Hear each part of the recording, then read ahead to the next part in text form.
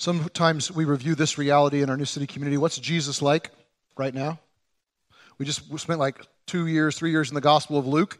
That is a good picture of what he's like in part right now, but not the full picture. That's a picture of Jesus, as theologians would say, in his state of humiliation, not yet in his state of exaltation. Now Christ ascended to the throne.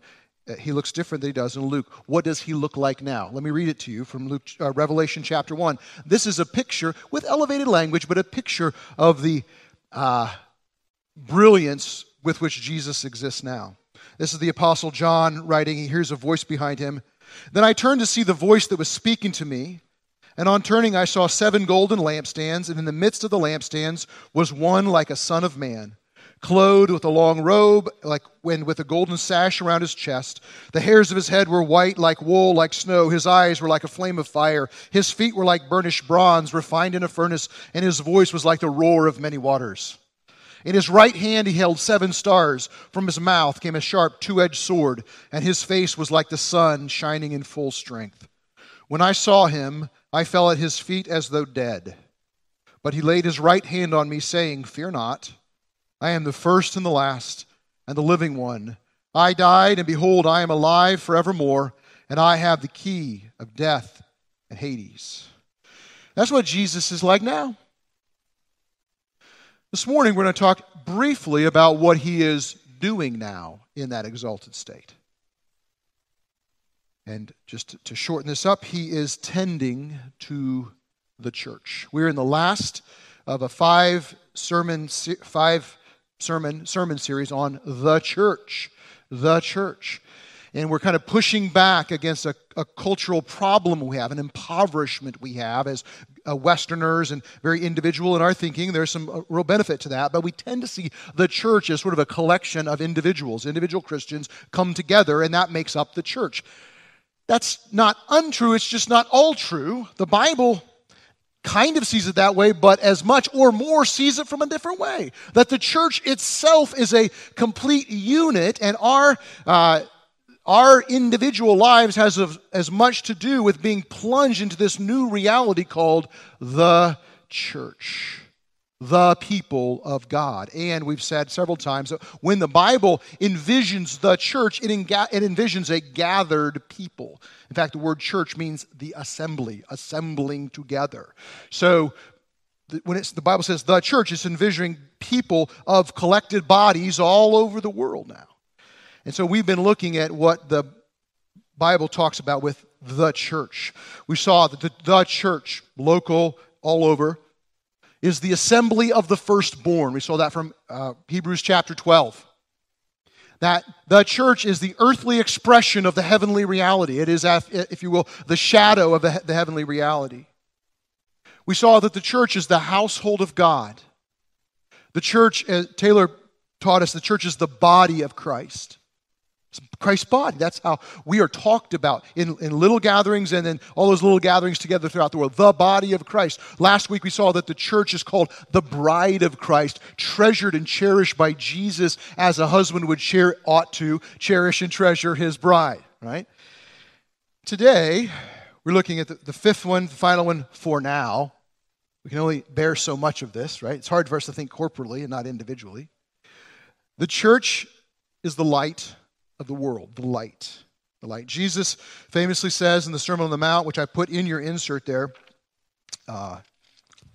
in Matthew chapter 5, you, and that is the corporate you, the you all together, y'all, youans, you all are the light of the world. A city set on a hill cannot be hidden, nor do people light a lamp and put it under a basket, but on a stand, and it gives light to all in the house. In the same way, let your light shine before others, so that they may see your good works and give glory to your Father who is in heaven. I actually stopped reading too soon in that Revelation 1 passage, because it goes on to say, as for the mystery of the 7 stars that you saw in my right hand and the 7 golden lampstands, the 7 stars are the angels of the 7 churches. And here's what's important for us. The 7 lampstands are the 7 churches. We're about to read a passage of Scripture where it talks about lampstands.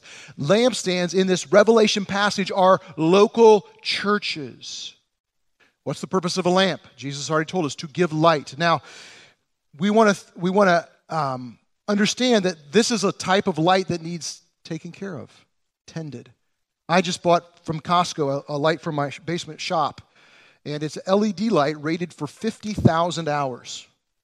Now, no more often than I use that light, I will never see the end of that light in this life. I mean, it's like 3 or 4 hours a week that I might use it. That's, I don't know, how many years? That's 100 years. I don't know. It's a lot, right? You turn it on, you don't think about it, the LED just comes on. You never have to pay attention. You just have to remember where the light switch is. That's all I have to do for that light, ever for the rest maybe of my life. That is not the kind of light we're talking about here.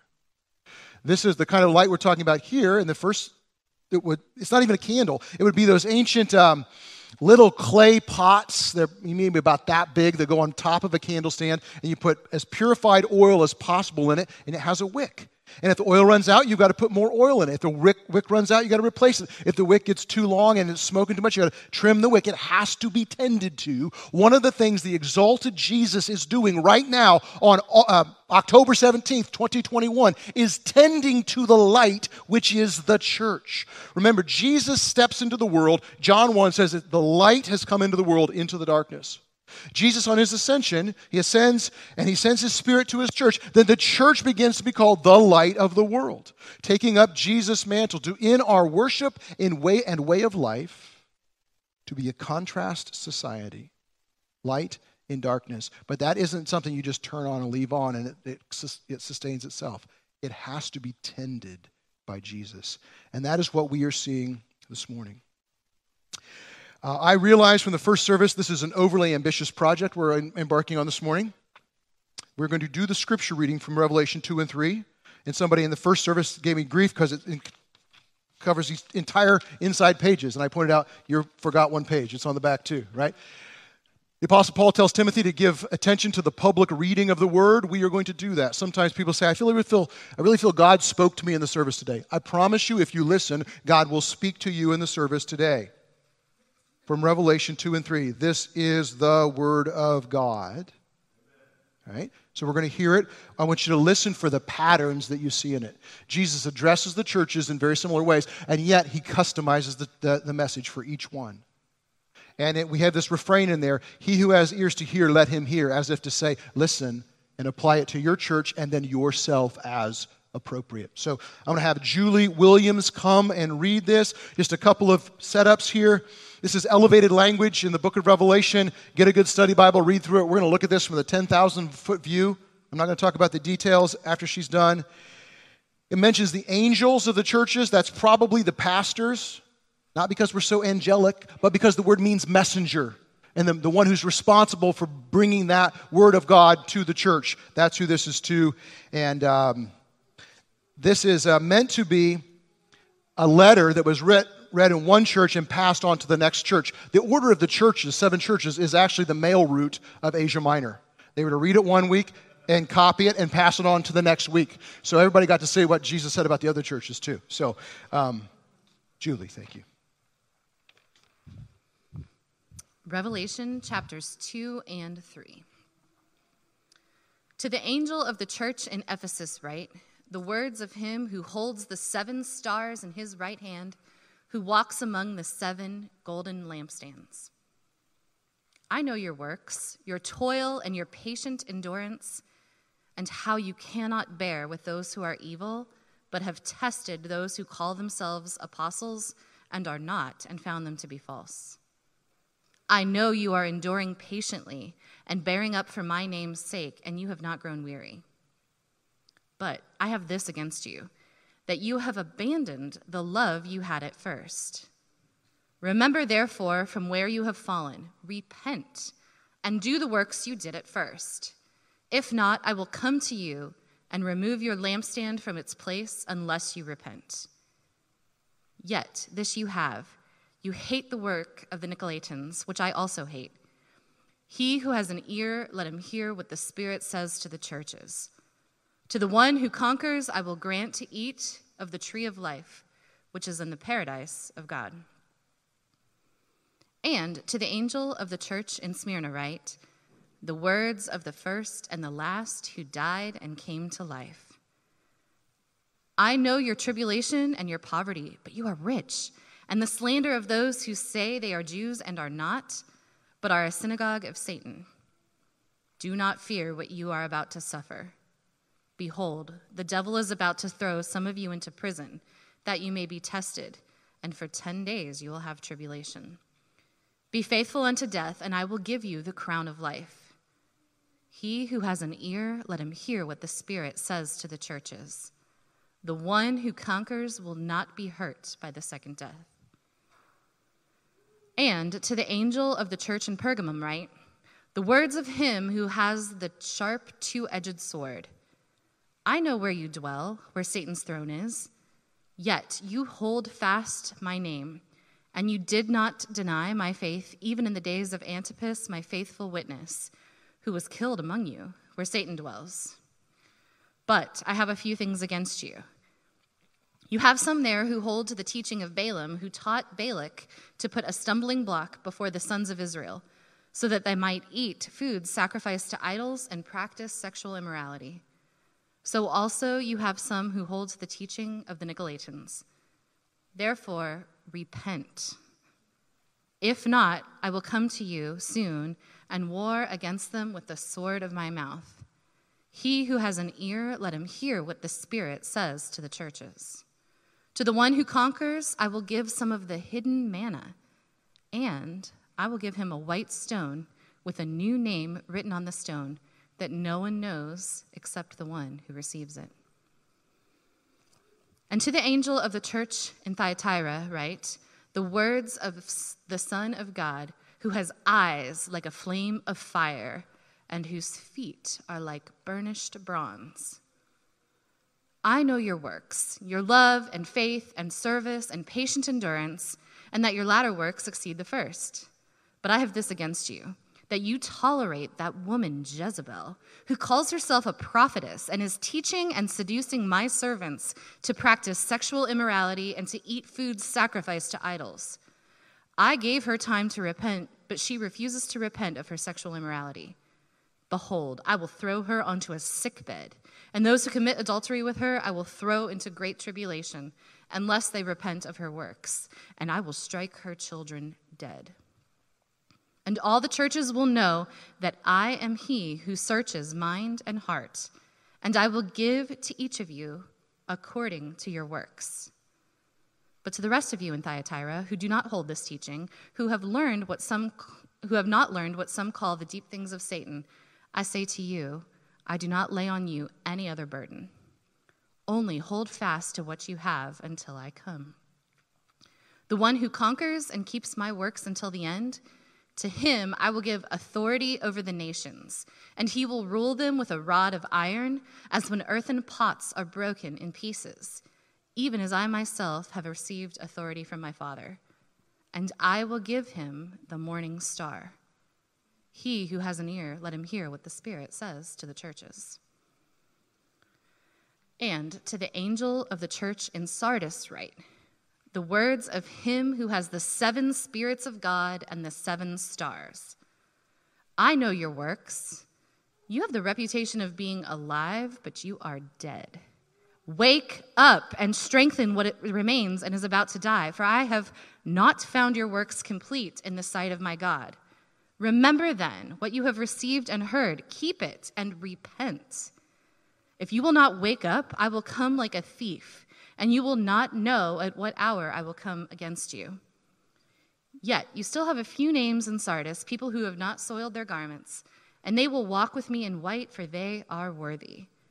The one who conquers will be clothed thus in white garments, and I will never blot his name out from the book of life. I will confess his name before my Father and before his angels. He who has an ear, let him hear what the Spirit says to the churches. And to the angel of the church in Philadelphia write, the words of the Holy One, the true one, who has the key of David, who opens and no one will shut, who shuts and no one opens. I know your works. Behold, I have set before you an open door, which no one is able to shut. I know that you have but little power, and yet you have kept my word and have not denied my name. Behold, I will make those of the synagogue of Satan who say that they are Jews and are not, but lie, Behold, I will make them come and bow down before your feet, and they will learn that I have loved you. Because you have kept my word about patient endurance, I will keep you from the hour of trial that is coming to the whole world, to try those who dwell in the earth. I am coming soon. Hold fast to what you have, so that no one may seize your crown. The one who conquers, I will make him a pillar in the temple of my God. Never shall he go out of it, and I will write on him the name of my God and the name of the city of my God, the new Jerusalem, which comes down from my God in heaven, and my own new name. He who has an ear, let him hear what the Spirit says to the churches. And to the angel of the church in Laodicea write, the words of the Amen, the faithful and true witness, the beginning of God's creation. I know your works. You are neither cold nor hot. Would that you were either cold or hot. So because you are lukewarm and neither hot nor cold, I will spit you out of my mouth. For you say, I am rich, I have prospered, and I need nothing, not realizing that you are wretched, pitiable, poor, blind, and naked. I counsel you to buy from me gold refined by fire, so that you may be rich, and white garments, that you may clothe yourself, and the shame of your nakedness may not be seen, and salve to anoint your eyes, that you may see. Those whom I love, I reprove and discipline, so be zealous and repent. Behold, I stand at the door and knock. If anyone hears my voice and opens the door, I will come into him and eat with him, and he with me. The one who conquers, I will grant him to sit with me on my throne, as I also conquered and sat down with my Father on his throne. He who has an ear, let him hear what the Spirit says to the churches. This is the reading of God's. Thank you, Julie, for over 2 services, investing 20 minutes of your morning reading publicly from Scripture. Now, normally we do expositions of Scripture. This is several hours of exposition. We're just not doing that this morning. This is more of like flying over a mountain, series of mountains, and looking at the shape and nature of it. That's all I want to do. Let's look at the pattern of how Jesus engages the churches here. I put the semi-outline on the front. All this is very personal engagement. If you notice, Revelation 2:1 says, to the angel of the church of Ephesus write, the words of him who holds the 7 stars in his right hand and who walks among the 7 golden lampstands. Now, what were the lampstands? The churches. This is a picture not of Jesus standing off and looking, not just sort of writing letters and sending them, but walking among them, right?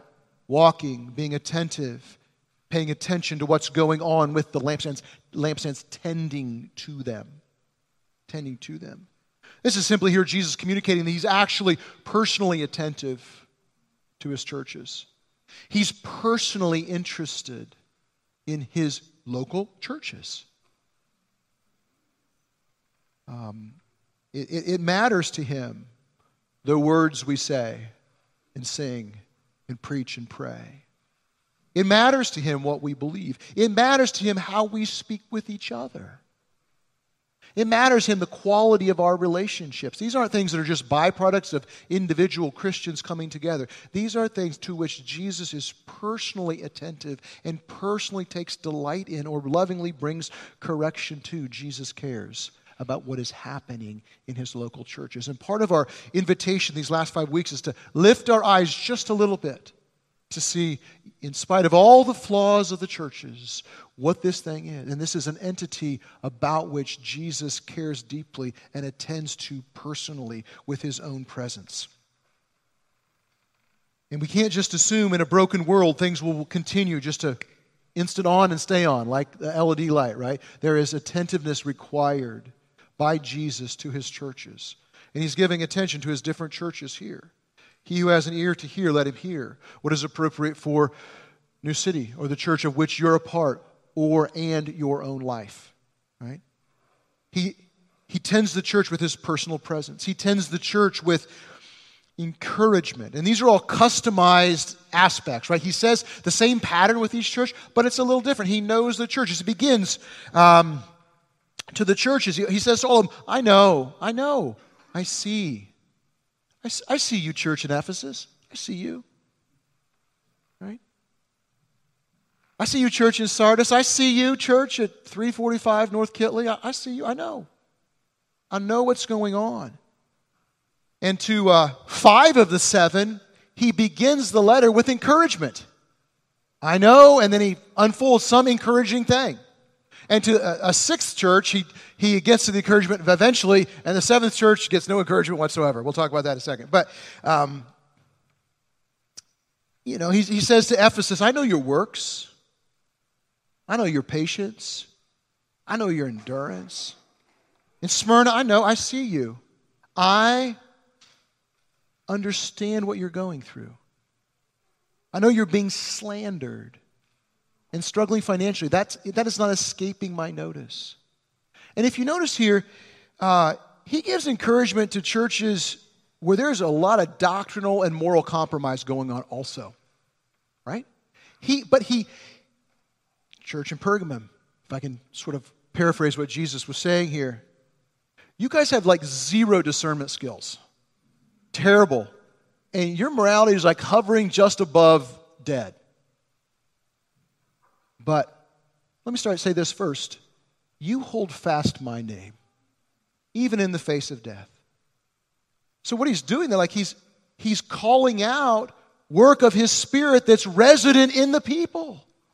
Like these 5 of the 7 churches are not in good shape. They've got significant issues going on, and Jesus says, I want to start with this. I see the work of my Spirit in your church. I see that. In fact, he ends too, like with hope as well, encouragement, encouraging people to hold on. But he begins with saying, I see the work of God going on in you. There is in every church, like Taylor's already mentioned it. We long for new creation, though we taste of new creation already. So we talk about the kingdom of God as something that's already here, but not fully here. It's already, but not yet. It's true in our world. It's true in our lives. The kingdom of God is already, if we're in Christ by faith, we are united to Jesus. We have the first fruits of the Holy Spirit. We sense power. We sense the love of Christ. And we sense sin in our own life because it's not yet here fully. Already, not yet. It's true in every single church as well. There's signs of life, signs of the kingdom already and not yet. And there's also, it's not yet full. So there's lots of other issues going on. Jesus is pointing out this, but we can learn from Jesus here. With 6 of the 7, he begins with the already. That's super encouraging, right? They all got issues, but he's like, let me tell you what I see of the work of the Spirit in your life first. Hebrews 3 says, encourage each other daily so that you may not be hardened by the deceitfulness of sin. We are so good in our culture, and I'm so good at pointing out what's wrong. I can see it in culture, so I think, because I'm discerning. I can see it in other people. Harder to see it myself, but I can see it there too. And yet, the Scripture says, encourage each other daily. So when we commit to encouraging each other daily, that's awesome, but it's not novel. Because we're only doing what Jesus is already doing right here. He begins by saying, I see you, I know, let me encourage you and identify the work of the Spirit going on in your midst. So he gives them customized encouragement. But to 5 of the 7, he also gives a customized warning. Right? 5 of these churches hear these sobering words, but I have this against you. But I have this against you. The churches in Smyrna and Philadelphia didn't hear that. They were also the weakest. Maybe they were the most dependent. Maybe they were healthy because they were weak and dependent on the Lord. Maybe they just couldn't bear to hear any criticism. I don't know. But why does Jesus do this with his churches? Why does he do this with us? Why would he bring this kind of correction and rebuke and discipline into our life? He actually tells us at the end of the message to the very worst church on the list. If you turn over to Revelation 3:19 to Laodicea. And by the way, Laodicea gets 0 encouragement. So just think about this, the setup here. It's the mail route. 6 churches get encouragement, and they're waiting. So imagine them on the first Sunday morning, the 7th week after it goes out, getting this letter like, oh, the church in Philadelphia gets encouragement. Ephesus, they're just waiting for like, well, what's he going to say about us? And he reads all the way through it. There's no encouraging thing about Laodicea. I'm sure they're like, I wonder if the pastor missed something in the letter, right? So anyway, but why would God call Laodicea or any other church on the carpet like that, or any of the people that he loves? Verse 19. Those whom I love, I reprove and discipline because I love you. Remember, we're starting with being encouragement, the work of the Spirit's in your midst. And my intention is to hold you to the end. In the middle of that, I want to give you some encouragement, but some rebuke as well, because I love you. If you have young children, when we have young children, I guess it's true when however old your kids are, though you do it differently, right? You bring correction. Eventually it's just suggestion. I know that as they get older. But we correct our children not for our convenience. Now, sometimes, truthfully, we do. But when we're loving them, we correct them for their good because we love them. We say, we see something in your life that if that habit, if that activity, if that way of being, way of life were to play itself out, would be a curse in your life and a curse to your community. And because of that, I want to bring some correction into your life because I love you. Not because I don't love you, but because I do. Jesus is saying to his churches, the reason I'm bringing correction, right, rebuke and discipline, those are corrective terms, is because I love you. You are designed, the design is for you to be the light, and there's just a lot of smoke you're giving off right now. I want to correct you. I want to trim that wick. I want to refresh that oil, something. I'm bringing correction because I love you.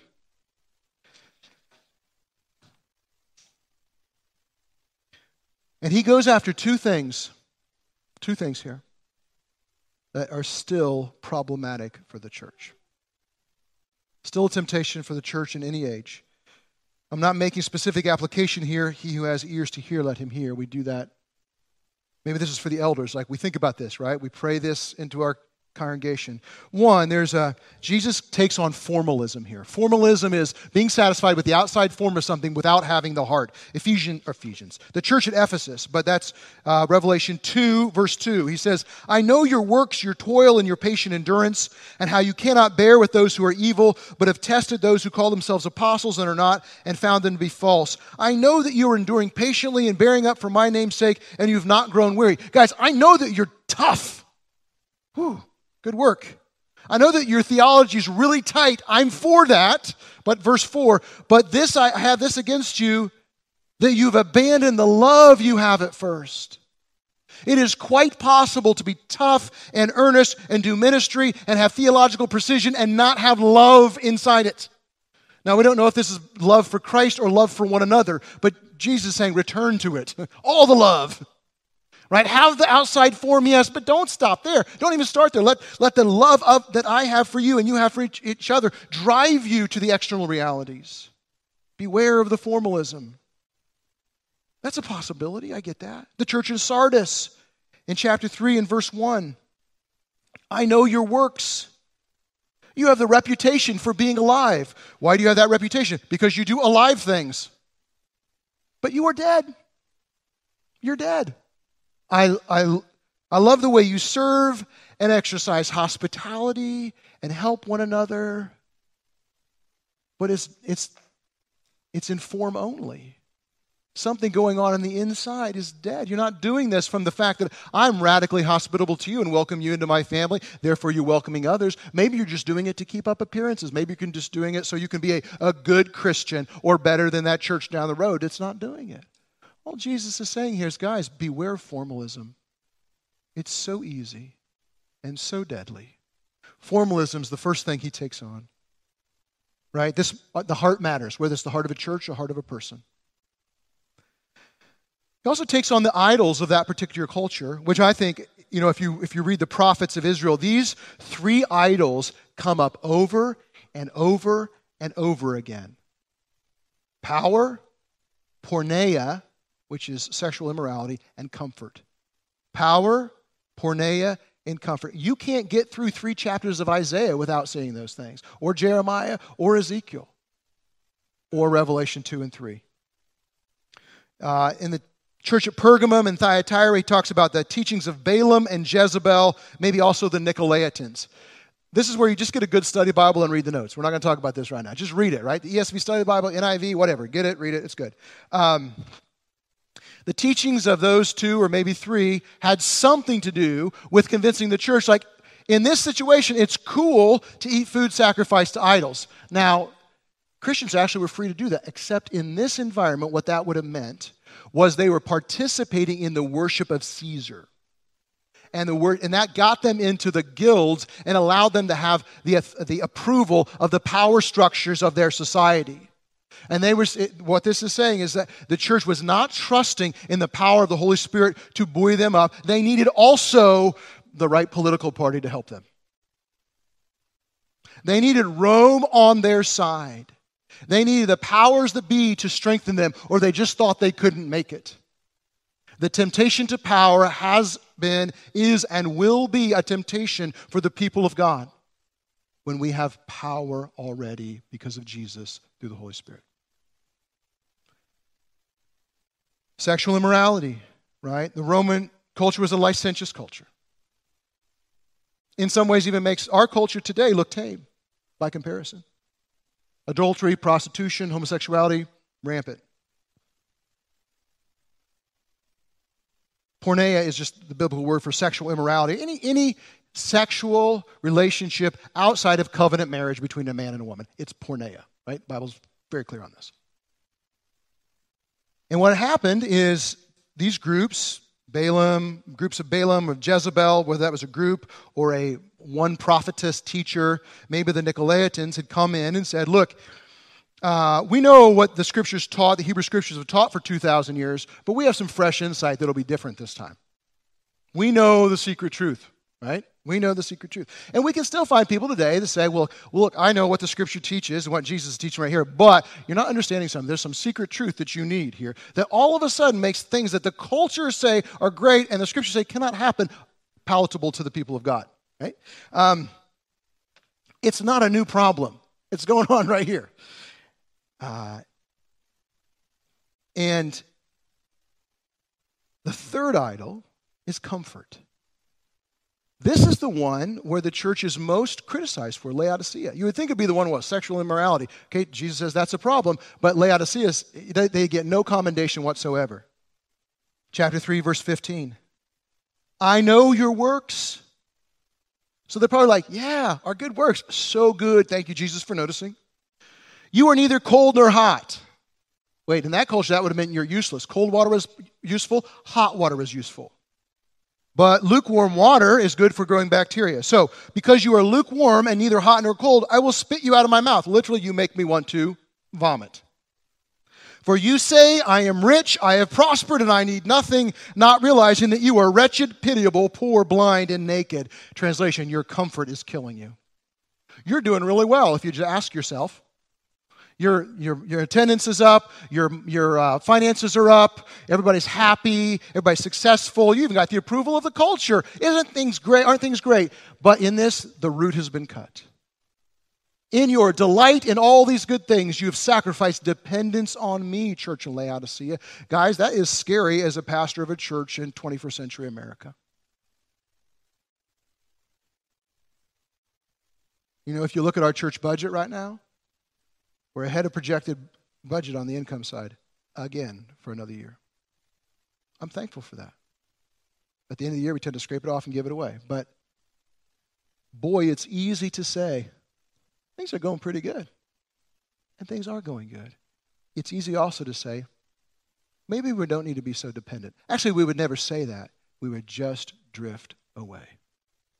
And so this is a call to you to pray for your church. It's a call for your elders to pray for your church and your pastors to pray that we may not become complacent in a culture that breeds complacency. It is devastatingly dangerous, even deadly to a church. And Jesus loves us enough to tell us. Isn't that great? Okay, so let me just be prophetic just for a little bit, little prophet hat. These three idols right? Power, sexuality, and comfort do not go away. They will not go away. Churches that embrace the cultural ideals of power, sexuality, or comfort, it may go well for you and that it might be comfortable for you. You may win the approval of culture. You will lose Jesus. That's not a good trade. And we can trace this through church history. Movements that have embraced cultural deviation issues of power and sexuality and comfort, each time they said, it'll be different this time. We're different. And each time, they are wrong. Every single time. You can look right now in America and say, what is the commonality of the movements that are hemorrhaging people and shrinking? These three things right here, or one of them at least. Right? It's a sobering thought as a church. Okay? And Jesus loves us enough to tell us. That's awesome. And then he gives this customized call to gospel life.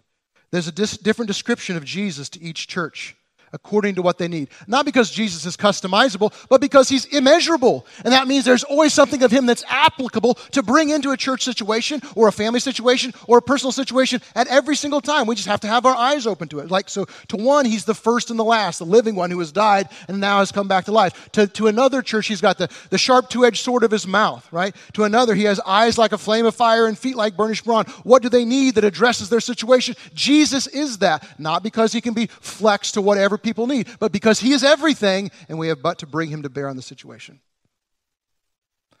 So just a little personal application here. Let's bring Jesus into the reality of the brokenness of our life wherever we happen to be, like these churches are called to do. Deal with Jesus as he is where you really are. That's our call. Maybe it's one of these three idols. Maybe you're just totally fearful that you don't have enough power because of the right job, or that you don't have enough comfort in your life, or you are mired down in some sexual sin or pornography or whatever it is. Be honest about where you are and meet Jesus right there. Ask him to come into that right there at that spot. He is immeasurable in his goodness and his ability to address us and deal with us and love us. Those places of the not yet: sin, brokenness, sorrow, sadness, lament, frustration. That's exactly where Jesus delights to meet us. How do we get there? Oh, these easy words, right? Hard reality, easy words. He says to these churches, remember, repent, return. We simply turn. We turn. Turn to him and away from death, over and over and over again. And finally here, let me close with this here. This worst church, Laodicea, he gives an additional invitation. And therefore, if it's good for them, it's got to be good for everybody else. This church, they've got nothing to commend themselves to the Lord. He's kind of read them the riot act of like, there's a problem, this is a problem, this is a problem, this is a problem. You need to repent. And before anything happens, this is beautiful. 3:20. Behold, I stand at the door and knock. If anyone hears my voice and opens the door, I will come into him and eat with him and he with me. Has the church of Laodicea gotten their act together? No. They're still stunned from the fact that they didn't get encouraged, right? They go, what do we do? What do we do? What do we do? Jesus is like, let me in. I want to come and have fellowship right with you, right where you are right now. I want to be with you. Right? Don't go clean yourself up first. Let me enter and do that work. Sometimes we just keep Jesus at arm's length because we want to clean things up and get them straight and then let him in. And all he's saying here is like, that doesn't work, and that's not the plan. I want to come into your church. He's not knocking on the door of the heart of an unbeliever. This is the church he's talking to. His people saying, I want access to you. I want deeper access to you. Not because you don't know me, but because you do. And I want you to experience more of me. I want to come in and give you true comfort in place of that false comfort that you think you might have. Behold, I stand at the door and knock. You don't have to get better first. In fact, you can't. And then he ends with this customized promise to each one. It begins the same. To the one who conquers, I will give what they need. Right? And conquering there is enduring. It's holding on. A good friend of my wife's, a few months ago, gave her a necklace that said "Hold Fast" on it. Kind of, it's a reference to Hebrews. But they were also reading, and then she passed on that necklace to another person, a friend of hers who was in some distress. It came about because sailors in former centuries would get the words "Hold Fast" tattooed on their knuckles. I suppose these women friends, including my wife, thought it was better to have a necklace than knuckle tattoos, which I'm totally okay with her not having knuckle tattoos as my wife. Not in general, you can get them, but not my wife. Hold fast. Sailors would get that tattooed on their knuckles to remind them to hold the rigging in a storm so they did not die. Right? They were also superstitious, so thought they had it on them, they wouldn't die, right? But they would need to hold fast so they could see it, and they're holding the rigging, so others could see it, and if they could just hold on long enough, they could make it. And that's part of what the scripture is saying here. Hold fast. You will conquer by holding fast, and then you will be blessed. But that's not all it's saying. We hold fast as those who are held fast. That's why Jesus is speaking to the church anyway. Those I love, I reprove and discipline. Why am I correcting you? Why am I encouraging you? This is how I'm holding you. You hold fast as those who are held fast. That's the call. That's the gospel. And that's why we come to the communion table every single week. This is a visible multi-sensory picture of the communion table of the reality that Jesus is inclined and intends to hold fast to his people. If you're in Christ Jesus by faith, this is you. You actually are held fast. The way we celebrate communion here is we get the elements and bring them back to our seat, then we partake together. If you're in Christ Jesus by faith, this table is open to you, and we encourage you to come. We do it this way. You will come from the outside around to the table there and then back in on both sides. Get the bread, get the cup. There's white grape juice and red wine. So choose accordingly and go grab those and come back to your seat. Let me pray and then I'll invite you to get the elements. Jesus, we love you. We need you. We have you. Sometimes we're blind to that. You are never blind to us. You see us, you love us, you have us, you hold us. We pray that you would communicate that reality to our souls now in the table as you've done so in your word. Through Christ, come to the table now. In Jesus' name, amen.